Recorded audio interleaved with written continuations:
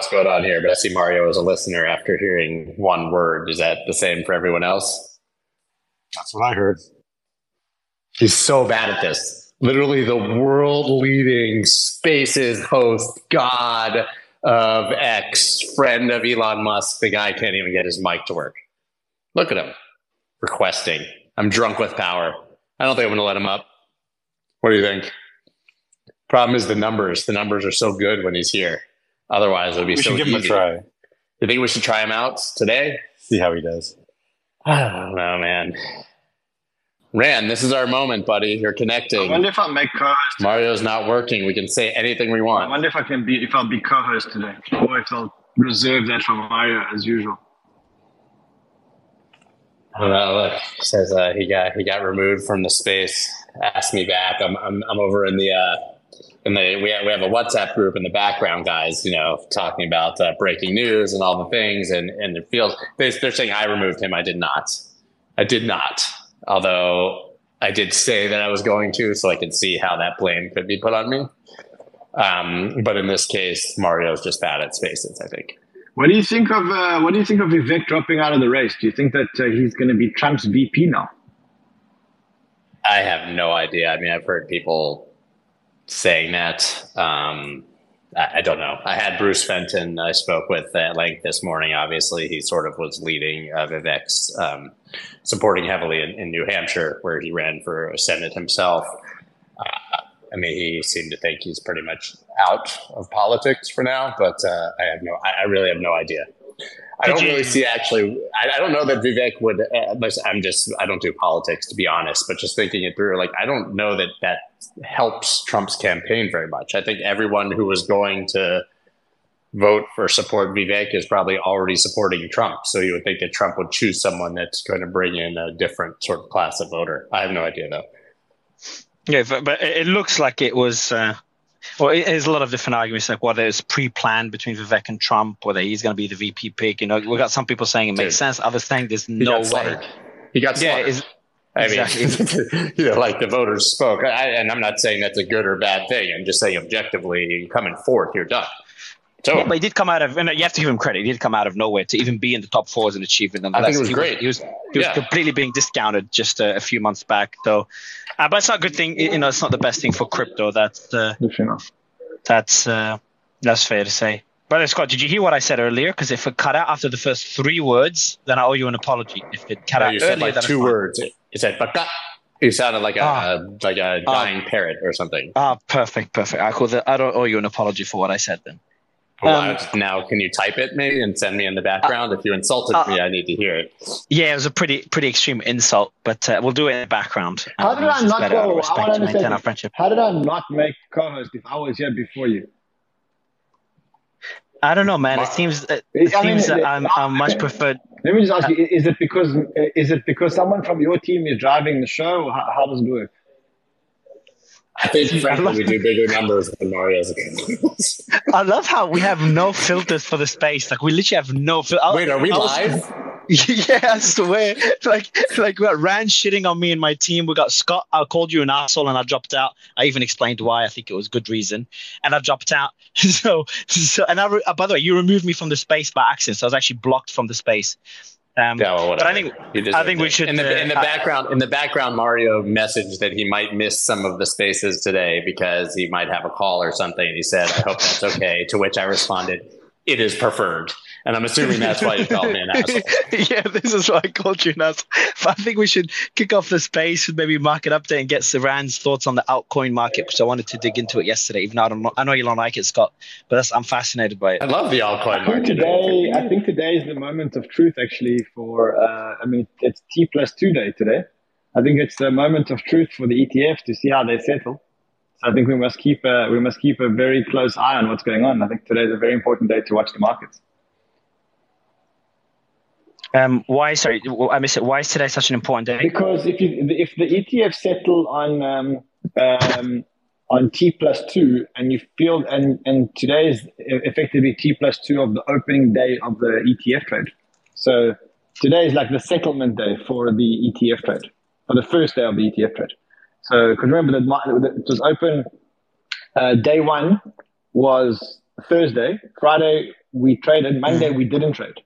So today is the T+2. So you kind of want to watch flows today. There's a lot of flows out of Grayscale today. There's a lot of flows out of Grayscale. I was watching it earlier today. So I think today's quite an important day to see what happens in terms of influence. Rand, where are you watching that? On Arkham. Where are you watching, by the way? On Arkham. Arkham tracks the Grayscale wallets. And what is it like? I'm really interested. What's it like compared to what we were seeing, Thursday and Friday when we start trading? So remember today's settlement. So we saw some settlement on Thursday and Friday. Look, right, it's very hard to call it so early. I think we need to watch it a bit longer. But there have been a lot of 1, 2, 3, 4, 5, 6, 7, 8, 9, 10, 11, 12, 13, 14, 15, 16. 16,000 Bitcoin flowed out already. Total, right? Grayscale. So total Grayscale. Yeah, I'm saying total, not just today. Today, we're talking the last couple of hours, basically. The last 53 minutes. That's a lot. No, sorry. I see some of it's actually from before the weekend. Sorry, let me give it to you more. 1, 2, 3, 4, 5, 6, 7, 8, 9, 10. 10,000 Bitcoin have moved today, which is $500 million. That's a lot. And I assume they identify the receiver, so are those all to centralized exchanges? So that's Coinbase? They don't label, they don't show it on Arkham, but you can kind of make an assumption that those are going to Coinbase. And I think the other thing which you need to watch today is you need to watch the Coinbase premium, because Coinbase trades at a premium or a discount to other markets. So right now it's at a discount. Right now it's trading at a slight discount, which means there's kind of like more sellers than buyers on Coinbase than on the rest of the market. Right, which would make sense if that's where Grayscale, basically they're shouldering the entire outflow, or like all of the outflows for the entire ETF trade. Yeah. If they're all going there. And for the first time in a while, Coinbase's stock is finally on the upward trend today. Yeah, well, they're going to make fees. They're going to make fees. How's that? By the way, we haven't talked about Base for a long time. Does anyone have any metrics? Is it doing well? Is there adoption? I have no idea. Well, we saw in the Coinbase's last results. We saw like the numbers. If I look on L2 currently in terms of TVL, it's the 1, 2, 3, 4, 5th. It's the 5th biggest chain. Arbitrum being the first, Optimism being the second in terms of TVL. Metis being third, Manta being fourth, and fifth is obviously Coinbase. Is obviously Base. Oh, we got. I didn't know Manta's in the top. I've got Manta on my show later today after this. I didn't know they're in the top 4. They haven't even launched it. And just under $1 billion in TVL. Do you mind if I ask you who are the numbers 6 and 7? ZK Sync and DYDX. Well, DYDX is a bit of an anomaly. So it's a mantle. Okay. Before starting the show and digging into altcoin season, Ran and Scott, I think the same thing as well. Anyone in the audience could do this, but I think us three should do this. If you see the top right corner, there's that share button, that arrow to the top. We should honestly, all three of us, every space, just click it since we air everything in public. Click on copy link and then just tweet it out. I think us three should do it in every space. I just did it now. I've been doing it for last. Ran just left, just dropped out. He was like, no, I'm out. Not sharing this with anyone. No, he clicked on leave by accident. It's right next to the leave button. But the timing is epic. But you guys are a disaster. I'm amazing, but you guys are a train wreck. Yeah. But anyway, let's kick it off. First, you just give a market update, Scott, and then we're gonna go to the panel, and then we dig into alts when Ran joins back. Sure. Just checking. I used the TIE dashboard. To me, it looks like the market is largely just really, really flat. I think, Bitcoin, obviously, we know that it went up to 49 and then dropped, but kind of just trading in this 42,000 to 43,000 area right now. I think a lot of people either searching for the next narrative or just waiting to see what happens and how the ETF trade starts to shake out. Ethereum has generally been outperforming Bitcoin since that day, but also just kind of flat today. I'm not seeing anything of much excitement. I know Rand was here. And he just did a show, I think, on how altcoins about to blast off. I generally think that altcoins look better. I do think that there's a narrative switching to ETH, but looking at what I'm just looking at right now, there's not much going on. I mean, maybe. Chris, have you been on top of the altcoin market the past few days? I know you're charting 24/7. So are you seeing anything? Yeah, I mean, there's always something, going on out there. I think overall it looks pretty good still. I think people are a bit concerned about what's going on with Bitcoin. So there's a lot of really more bearish narratives going on out there as far as emotional takes on it. And so I think people are just kind of concerned about what's going on with that. So they're what are the bearish takes? What are these emotional takes? Just people talking about how the pretty much if they've been saying that the top's in the entire last year, they're saying it again now, but with more oomph. And so now that it's overextended, people are looking for that pullback. So emotionally, it's a difficult time for people to try to convince themselves to buy into anything. Those that do, though, are catching a lot of these altcoins that are popping off a bit. But so I mean, generally the altcoins seem like they're doing all right. But I think overall, retail market participants are just kind of waiting to see Bitcoin actually do something. Because, like Scott was saying, we're just kind of range bound right here between, what is that, like 41 and 44 or so. Ever since that drop of last week. And it hasn't continued down lower yet. So people are kind of sitting there nervous about, everybody's talking about how it's going to drop down lower. The top's in for right now. But they don't want it to be. So, it just gives people that really difficult time where they want to get in, but they're nervous about doing it. So then they don't. But like I said, the few that do end up then kind of enjoying the benefits of what's going on. Can you, Chris and Scott and any other tech analysts here, but I think Chris and Scott, you're probably the best for this one, is what are the resistance levels and the support levels that you guys were talking about yesterday? I think Gareth was there as well. I think it's like 42K is an important support level and 48K is an important resistance level. Is that right? I think we should let Chris and Peter both answer that one. Go ahead, guys. Yeah. I mean, exactly. I think if we clear 44, especially if we do it with a little bit of impulsiveness, I think 46 is easy. And if we're at 46, I think, new highs incoming. At the end of the day right now, we're just sitting on the, sitting above the daily pivot. And so we haven't broken down. Structure on the higher time frames is still there. It hasn't broken down that market structure. And so, again, we're just kind of holding here. And so if we can get that pop above 44, I think we end up above 50. We start looking towards 60. If we lose this 40, whatever it is here, this 41, 42 area, I would probably first look around 38 and a half and then potentially down there around 34 and a half. But honestly, I don't think we have a real good chance of getting down to 32 or 30 or anything like that. Peter? I have support at 40. What I'd love to see is get a wash out of that 40 level and really kind of get people short-term negative. And if the Bitcoin can hold, that wash out of 40 and start back up, I mean, that for me is a sign that we're back on track. It's not a prediction that we're going to break 40. I just think, 40 for me is support. We really need to get back on a closing basis. Greenwich Mean Time, get a close back above 46 and a half to really put this thing back on track. I think Ether gains.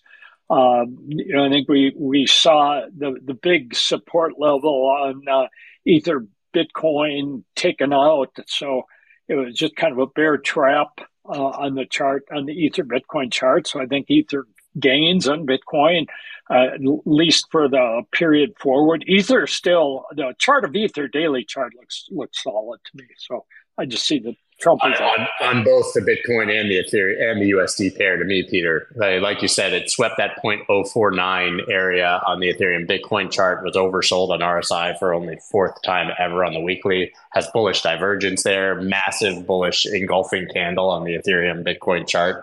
And to me, also, what you're talking about, that washout with Bitcoin, we had that kind of sentiment on Ethereum, right?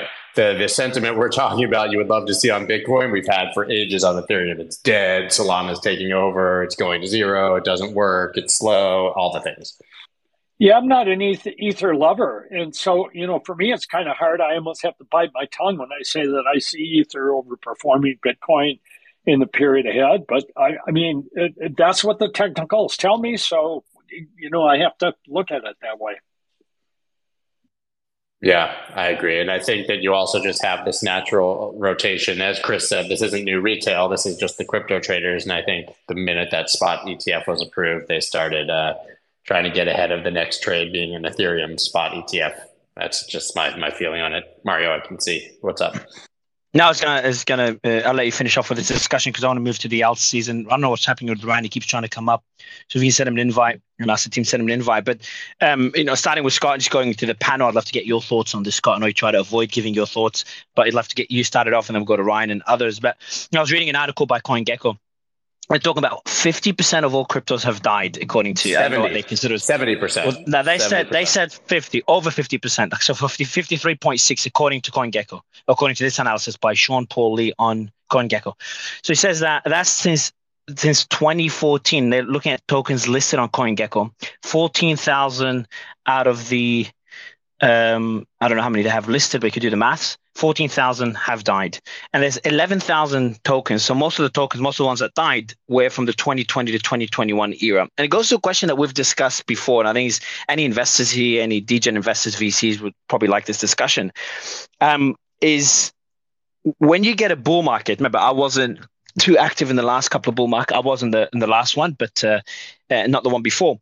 But when you come into when you get into a bull market, one thing that was said on the space a few times, and we never really dug into, is it the listed tokens that benefit the most? Is it new projects launching that benefit the most? Because I feel like a lot of that new money, a lot of that VC money that's been sitting on the sidelines, they tend to prefer new projects launching rather than ones they've been building for many years. Of course. Why? Because it's a cash grab. Because it's an obvious cash grab, and there's no sellers. I mean, it's the way that this. For better or for worse, the way this industry is structured is that insiders get in early, they get coins and liquid immediately, and they can effectively take a profit and then wait and see what happens, at least with the first tranche that they get. I mean, I'm not saying that's definitely a good thing, but the older a coin is, the more, forced, passionate community members there are who are holding it for 5 years, talking about how it's going to finally come back, but they're really just looking to sell at the first moment when they're either near break even or in profit. So it makes a lot of sense that new things perform better. I find it interesting. I'm looking at the same article right now. First of all, it says over 50% in the chart, but over 70% for some reason was the original headline. But I think that's, first of all, exceptionally low. Their methodology for determining this is things that they have been deactivated and delisted specifically from CoinGecko. So they say cryptocurrencies do not reflect any trade activity within the last 30 days. Projects are revealed as a scam or rug pull. Projects request to be deactivated. But so I would say that that's only based on these three criteria by CoinGecko. If you look at all the things that have actually been launched, and also it's hard to determine dead, but I would say it's 98 or 99. Exactly. I think it may first the number is too low. I agree. I think it should definitely be above 95%. But and so Michael says what they determine is a dead project. And I don't know the process of delisting a coin. But if they only look at projects that have listed on CoinMarketCap or CoinGecko, I think that's fair. I think it's unfair to look at all projects, including a random project launched by someone in their basement that raised, $5K, $10K. I wouldn't count that as a project. But it's just fascinating to see, like, a lot of the projects that build, it's much harder for them to get love, to get capital inflows. They need to prove themselves a lot more than new projects launching from scratch. I'd love to get Carlo, Ryan, Fred's thoughts on this. Anyone else? Well, to circle back on Base, I sent you a link. Base actually won a poll on Decrypt as being the chain of the year or project of the year. It is impressive to see what's going on there. And one of the key takeaways from that is that Coinbase is growing to be more than just a trading company, but is also getting into the developer aspect of things. It's not really widely reported, but they also dropped a native token for Base called Seam. And I haven't seen much happening on that yet, but it's interesting to watch. Another one that's really interesting to watch is this SEI token, which claims to have faster speeds than Solana, double the speed of Solana, and is starting to really get a lot of attention in the space among builders.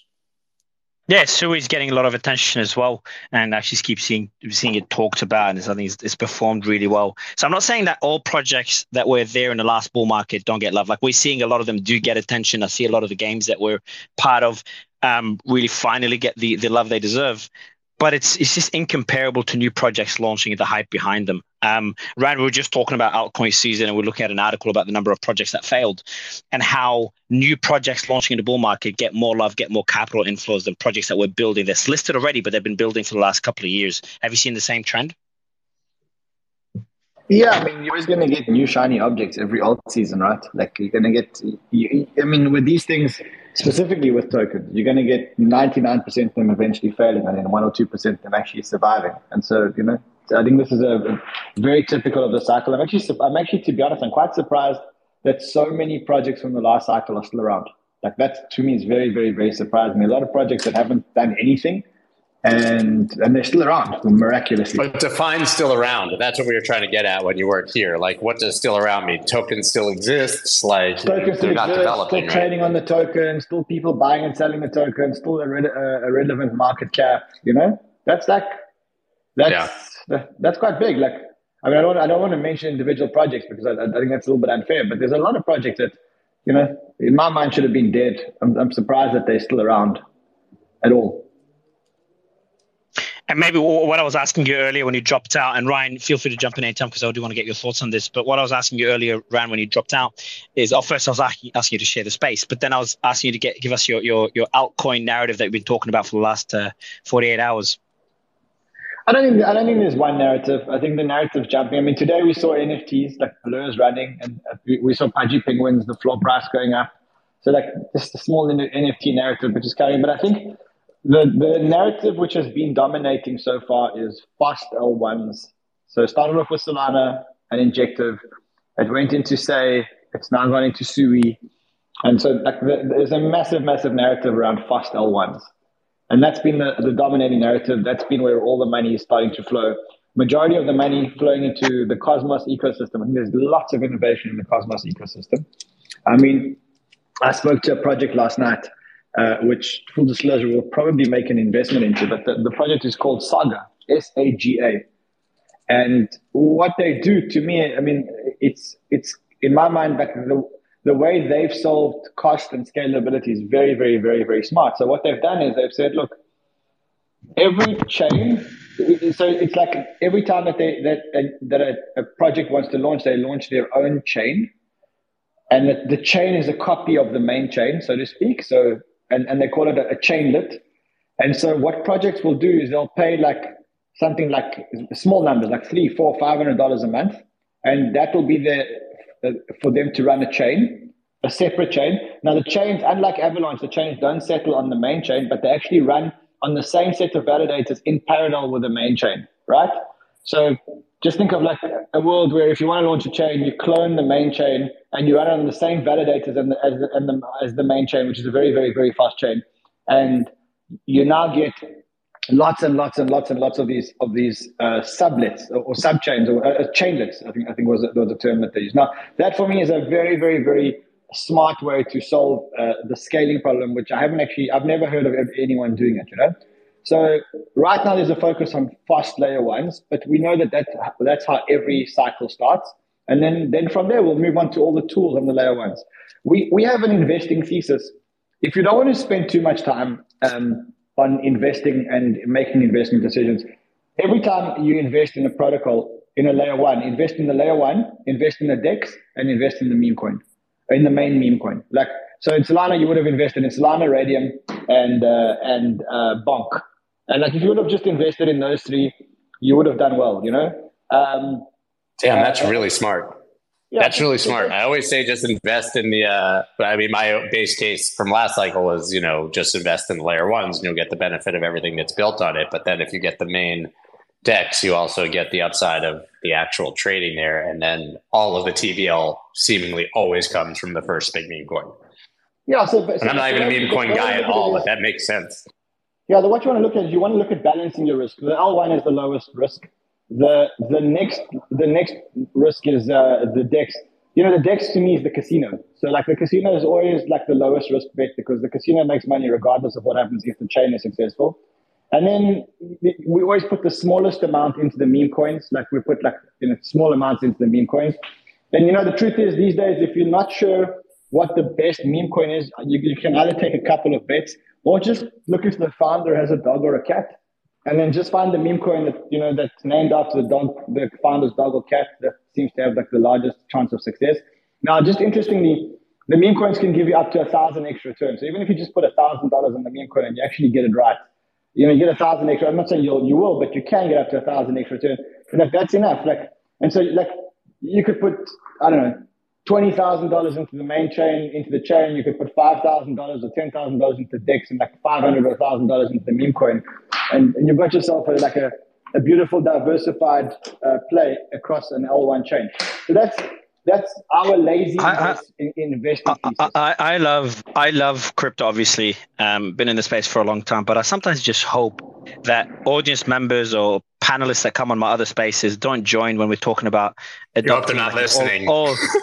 All three, I hope so. All three of us get it. So if all three of us get a ferret and we launch Ferret Coin, you're saying, and we launched it on an L1 that's doing well, is gaining traction. Suddenly, Ferret Coin becomes a meme token that has traction. Is that essentially the strategy that would work? No, what I'm saying is, you're muted, Ryan. You got a call. Ryan would love you. Oh, you're back, Ryan. I'm back. Yeah, go ahead, Ryan. So start again.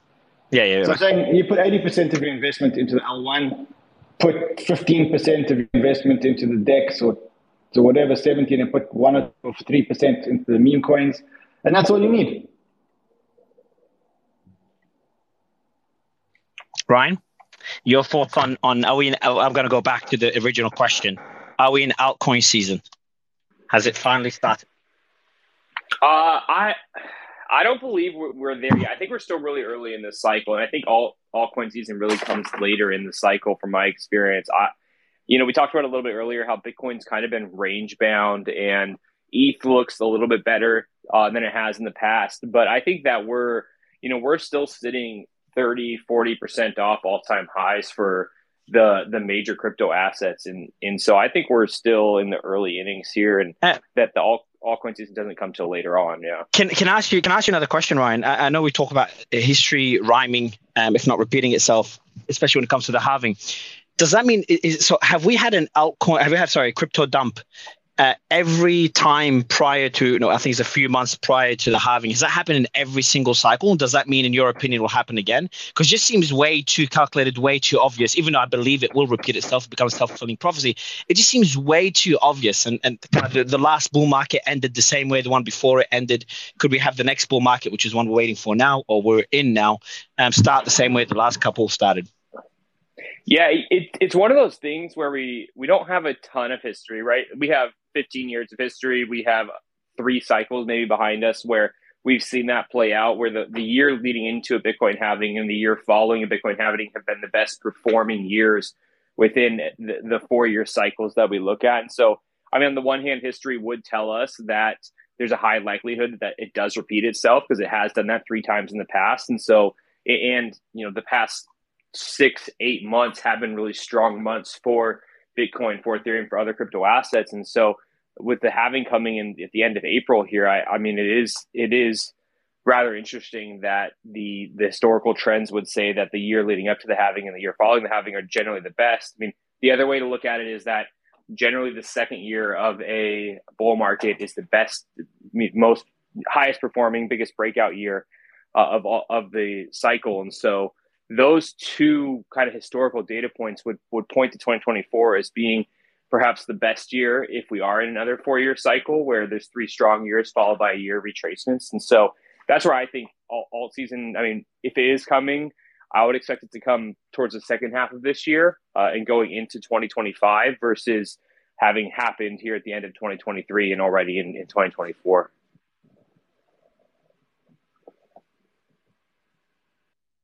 So I was muted. I was going to go to you, Fred, to get your thoughts on the same question. Well, I can say that you're asking the lawyer about alt season, and I'll just say that none of my altcoins have done anything as of yet, so I'm still waiting. No, not the altcoins. So the question I have for you is still about the markets, though, is whether you'll see history repeat itself. And I'm going to pivot. The next question I have for you is going back to the ETF, but first I'll ask you a market question.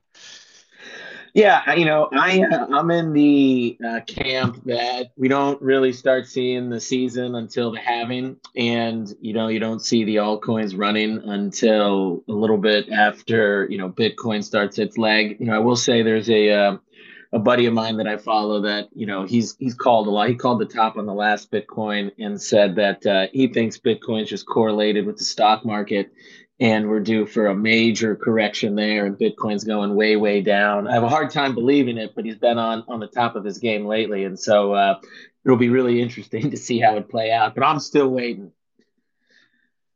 And we've got another article here. Scott, you there?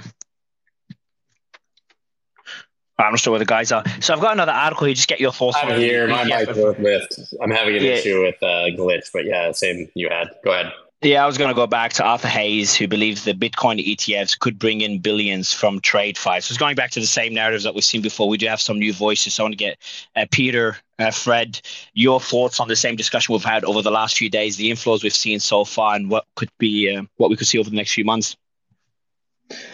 Yeah, I'll just say that where I am, I'm in Southern Cal, and I live in a nice area that's got a lot of nice financial planners, financial advisors, people that run 401ks, and I try and get my Bitcoin mantra out to all of them, and they just do not care in any way, shape, or form. I know this is anecdotal, but it just hasn't filtered down to everybody yet. I think it will, but I'm in a slice of the world where there's a lot of those types of people there that can make that decision for their clients, and they're like, no, it's not a real thing. No, I'm not doing it. So exactly what the concern we had earlier.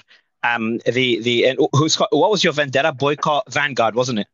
Scott? Yeah, it just means we're early. Exactly. I agree with early. It's good news, and also means that we're look. You can't say okay if they come in as good news. If they don't come in as good news, like there must be something as bad news. If Vanguard is just completely blocking access, I think I think Vanguard is bad news. I'm saying what Fred is saying is that the trend we generally see more people eventually come into the space and then they don't leave. I mean the statistics show that. So even if it's a slow trickle, it just means we're early to those people coming in. Vanguard is bad news. I agree. Yeah. But Peter? My take on this is Peter, your take on this as well, Peter, and maybe touch on Vanguard. Like, what do you think influenced that decision? Because in our bubble, all of TradeFi is going to be. How could Larry Fink be an evangelist for the industry and then Vanguard doing the complete opposite? I would expect TradeFi to be speaking together to be aligned in some way. So basically, first on how I think the ETF will play out is I think we'll get a little push today and tomorrow where we should see some inflows. Right, people who are waiting for the ETFs to launch to put money in. Some were probably ready last Thursday or Friday, but it happened quickly. So I'd expect if we're going to bounce, we bounce today, tomorrow. If not, I think we break through some of those support levels you guys were talking about earlier, 42,040, and we reset, because I really do think it's going to be weeks or months before this can get more broad adoption. So it'll be interesting to see if we can pop through today, tomorrow. We get some inflows from people who just didn't have time to react and were waiting for orders today. Get the breakthrough, mid where it maybe solidifies, then people can start talking about, okay, do we put this in? How long does it take RIAs? And then I think it becomes a month to 2 month process. And I'm not really surprised by Vanguard. I think Vanguard is always at the conservative end. That's kind of been the reputation. Even if you think about fee structure, right? They were very early on low fees and driving fees to zero across ETFs, right? They've got their version of SPY, which I'm blanking on right now, but it's much cheaper to own than SPY, and SPY itself is not a very expensive way to own the S&P 500. So I'm not surprised by them. And again, I also think, BlackRock has made a name for themselves by being evangelists, and they get some right and they get some wrong. So I think that's also been in his very nature. It's hard to tell how much he truly believes in it, or whether it's just, okay, well, ESG didn't work as well as we thought. Maybe crypto will work. What's our next, huge asset? And again, I think we're starting to see those fees come down. This was just GBTC was like 500 million of potential fees that all these ETF providers were swimming around saying, how do I get a piece of that 500 million? GBTC is cutting down their fees already. Other people are coming down. It'll be interesting to see where some of this shakes out. Coinbase, that's the name that's come up. clearly they'll probably be a beneficiary in terms of custody for a lot of this. But as the ETFs shut down their fees, what will they negotiate with Coinbase? So this could be really the first time I think we see a real, compression in terms of margins and what people can make in the space. And it'll be interesting to see how many people play through that. And the problem is it's probably been going on all the time and everyone sees it a little bit. This is just going to be such visible, and daily you're going to see these inflows and outflows. So weirdly enough, I think for the next few weeks, maybe even a couple months, these ETFs are going to be the tail that wags the dog. Everything can see, did inflows come in or not? Did prices come down or not? Did discount to NAV change? So I think we're going to spend a disproportionate amount of time watching the ETFs relative to the size of crypto, but that's what's going to be driving price action, I think. And it still seems to me a lot of people got too hyped too quickly on how ETFs work. So I just don't know how many of the people who ran this are using leverage or not. If they are using leverage, that's why I think you go from those 42 to 40,000, maybe through to low mid 30s if we don't get this pop in the next day or two. Yeah, just on a note on Vanguard, I agree that they've been conservative historically, but they offer GBTC and BITO. So here's a question about that for the TradFi people.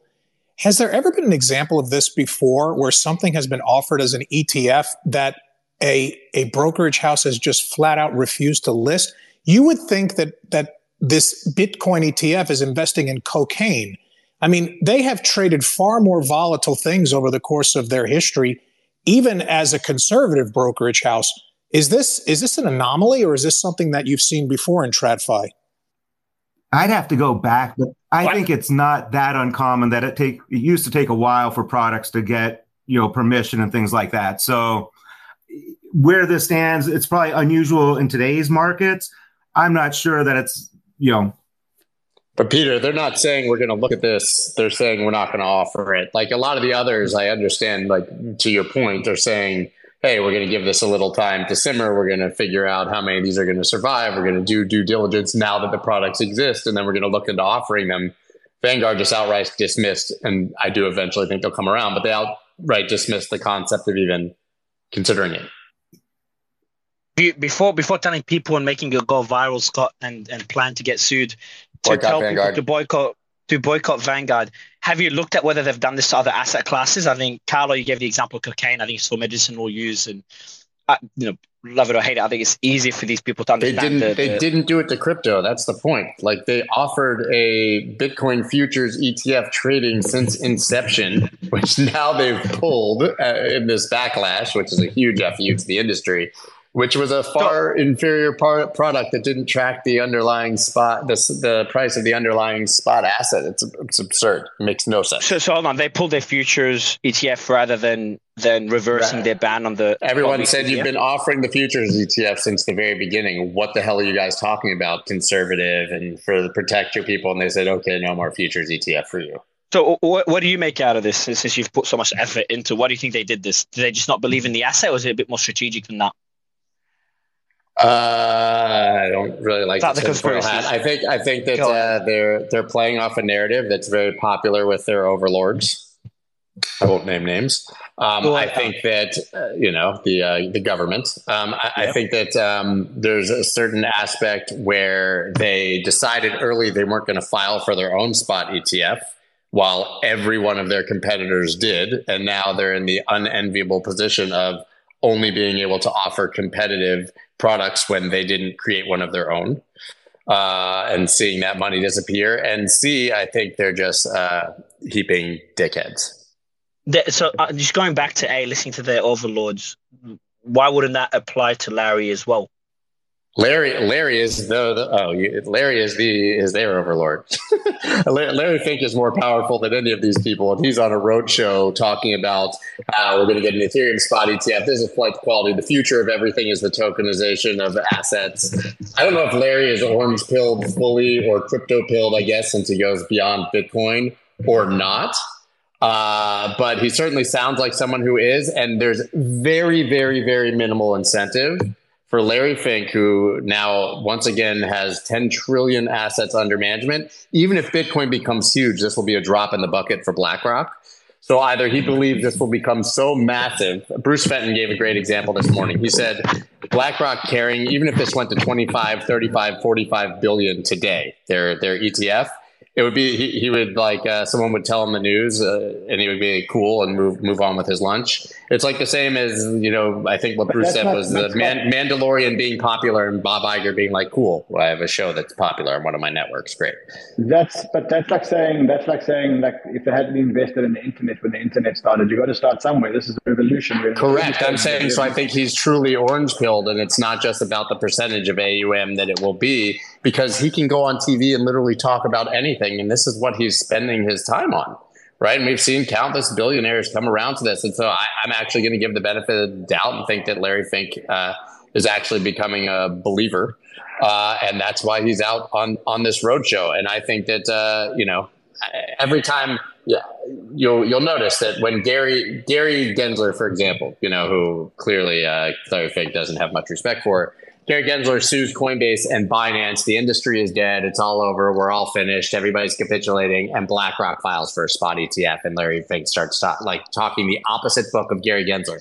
Gary Gensler finally approved the spot ETF last week. Goes on TV, says it's only because of the courts. We don't support these assets. It's only Bitcoin. And then a day later, Larry Fink goes on TV and says, F you, Gary. These things are still printing, still looking incredibly strong. That's God, Scott.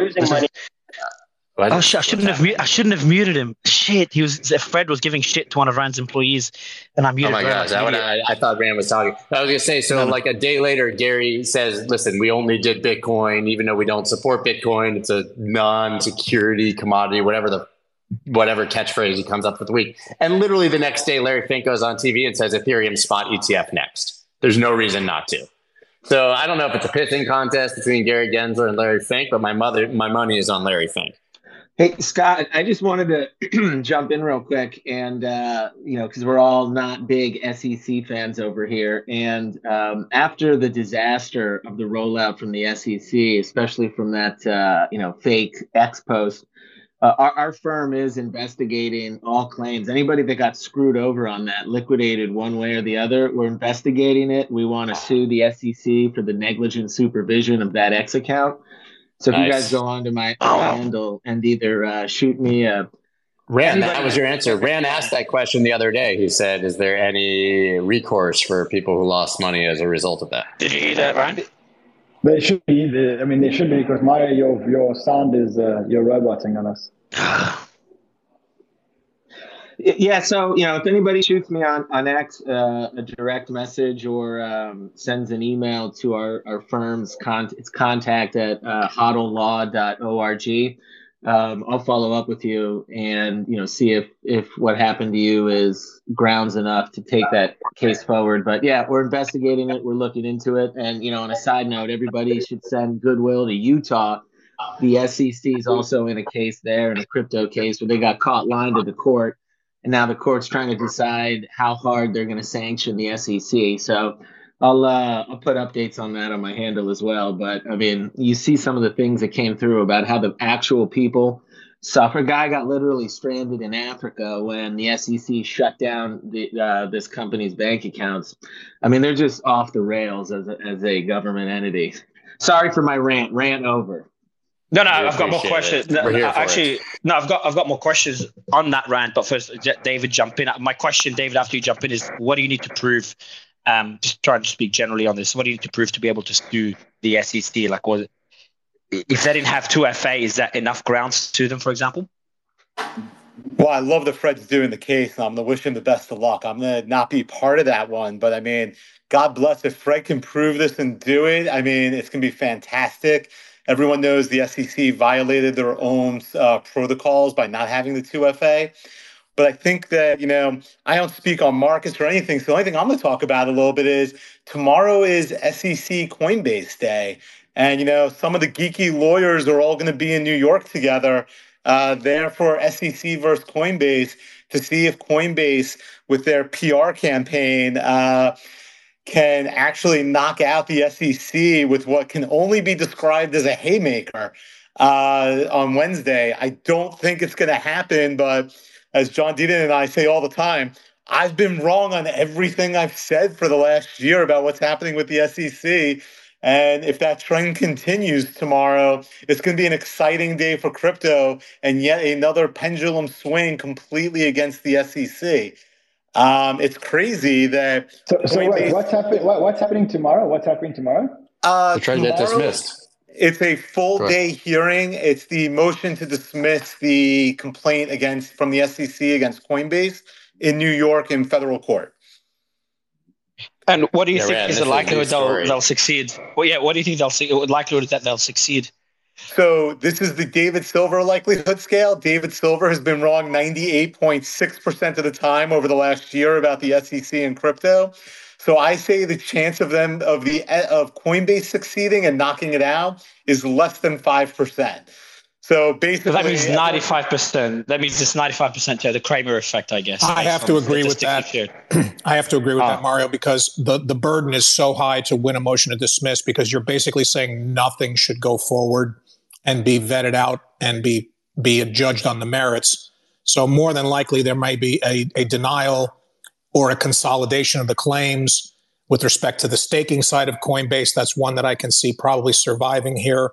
It's a big day, and I think I'll be probably streaming it. It's available to stream via Zoom, and I'll be checking it out as well because it is a big day for crypto law.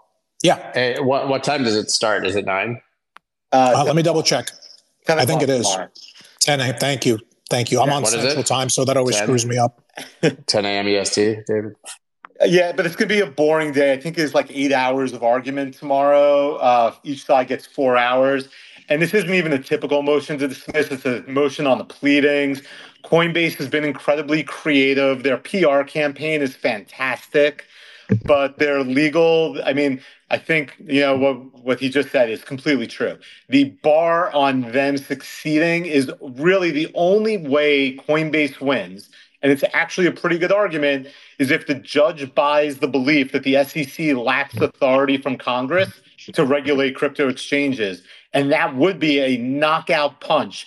If the judge delivers that, it would set everything up for the appeals court, as everything is moving towards appeals anyway. But it would be a knockout punch for Coinbase, and it would totally drive if the court says the SEC lacks authority. When people are looking for a movement in the markets, I think that'd be a fantastic movement in the markets.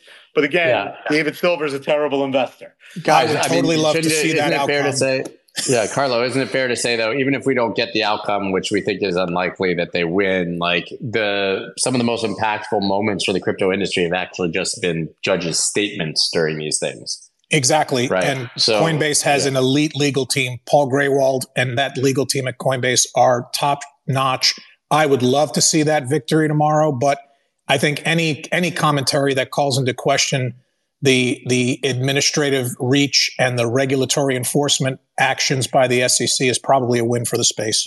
Yeah, that's what I'm looking for. I mean, even when the Voyager bankruptcy lawyer pushed back against the SEC and said, "You guys are nuts," like that was huge news, and it wasn't meaningful or impactful in the actual bankruptcy proceeding, but it was one more crack sort of in the foundation here of the SEC. I really keep harping on this, but earlier this year, our entire industry lived in like daily terror in fear of the SEC. Like it seemed like what the SEC said was law, that they could do whatever they wanted. And since then, it's been nothing but beatings for the SEC in the court system. And frankly, like in the court of public opinion, nobody is afraid of the SEC at all anymore.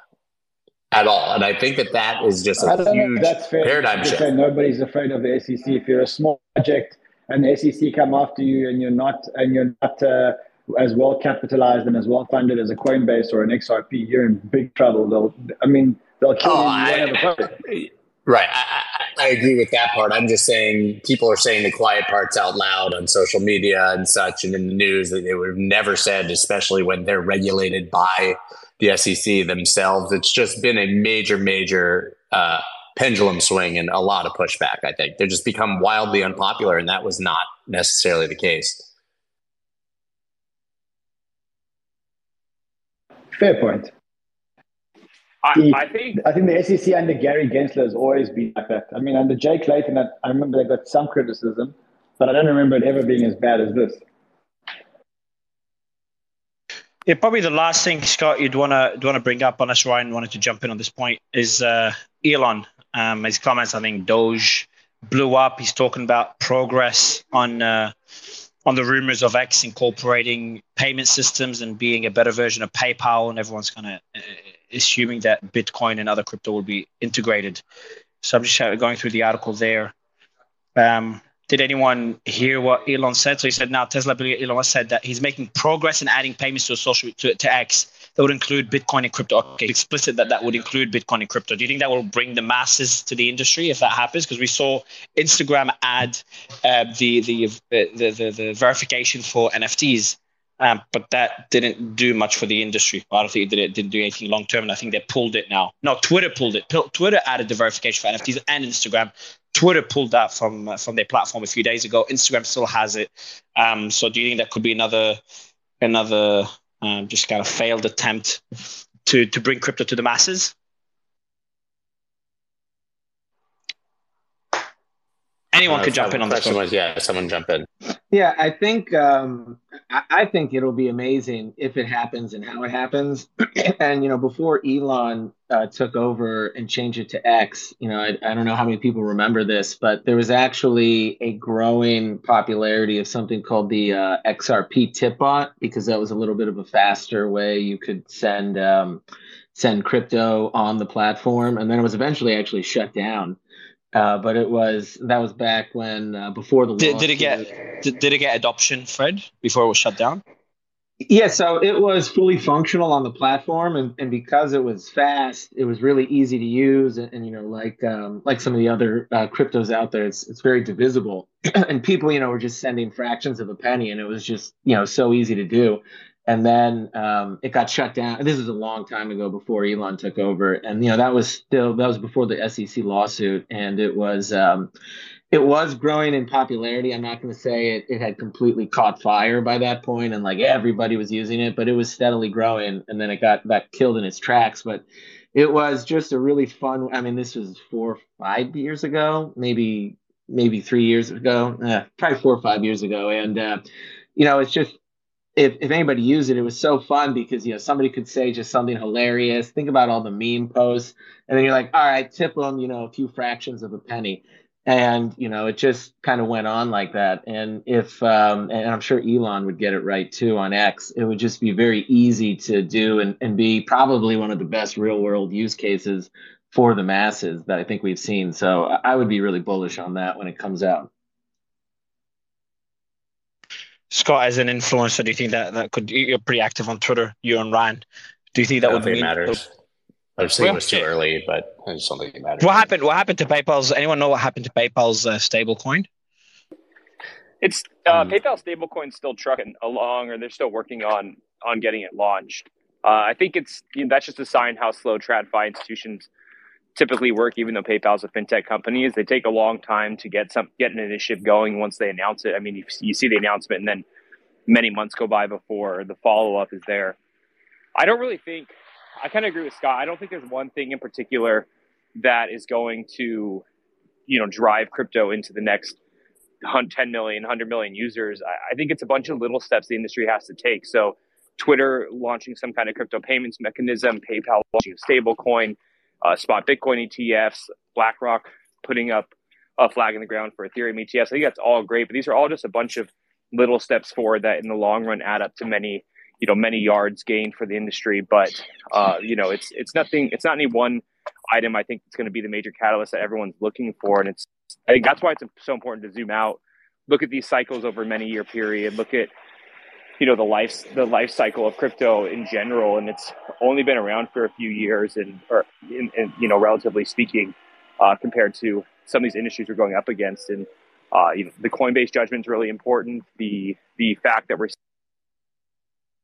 I'm losing Ryan. Is that just me? Yeah, I'm losing. Yeah, I think Ryan. We'll bring him up on the next base. I think he's on the move. Ryan, we just lost you. I think you dropped out as well. But I think we've covered everything well. I know we could talk more about Vivek, but I just don't think it's that important because we got 8%, even though he's a crypto evangelist. So I think we've covered everything. Scott, your thoughts? See you back tomorrow. Yeah, cool. We'll see everyone tomorrow.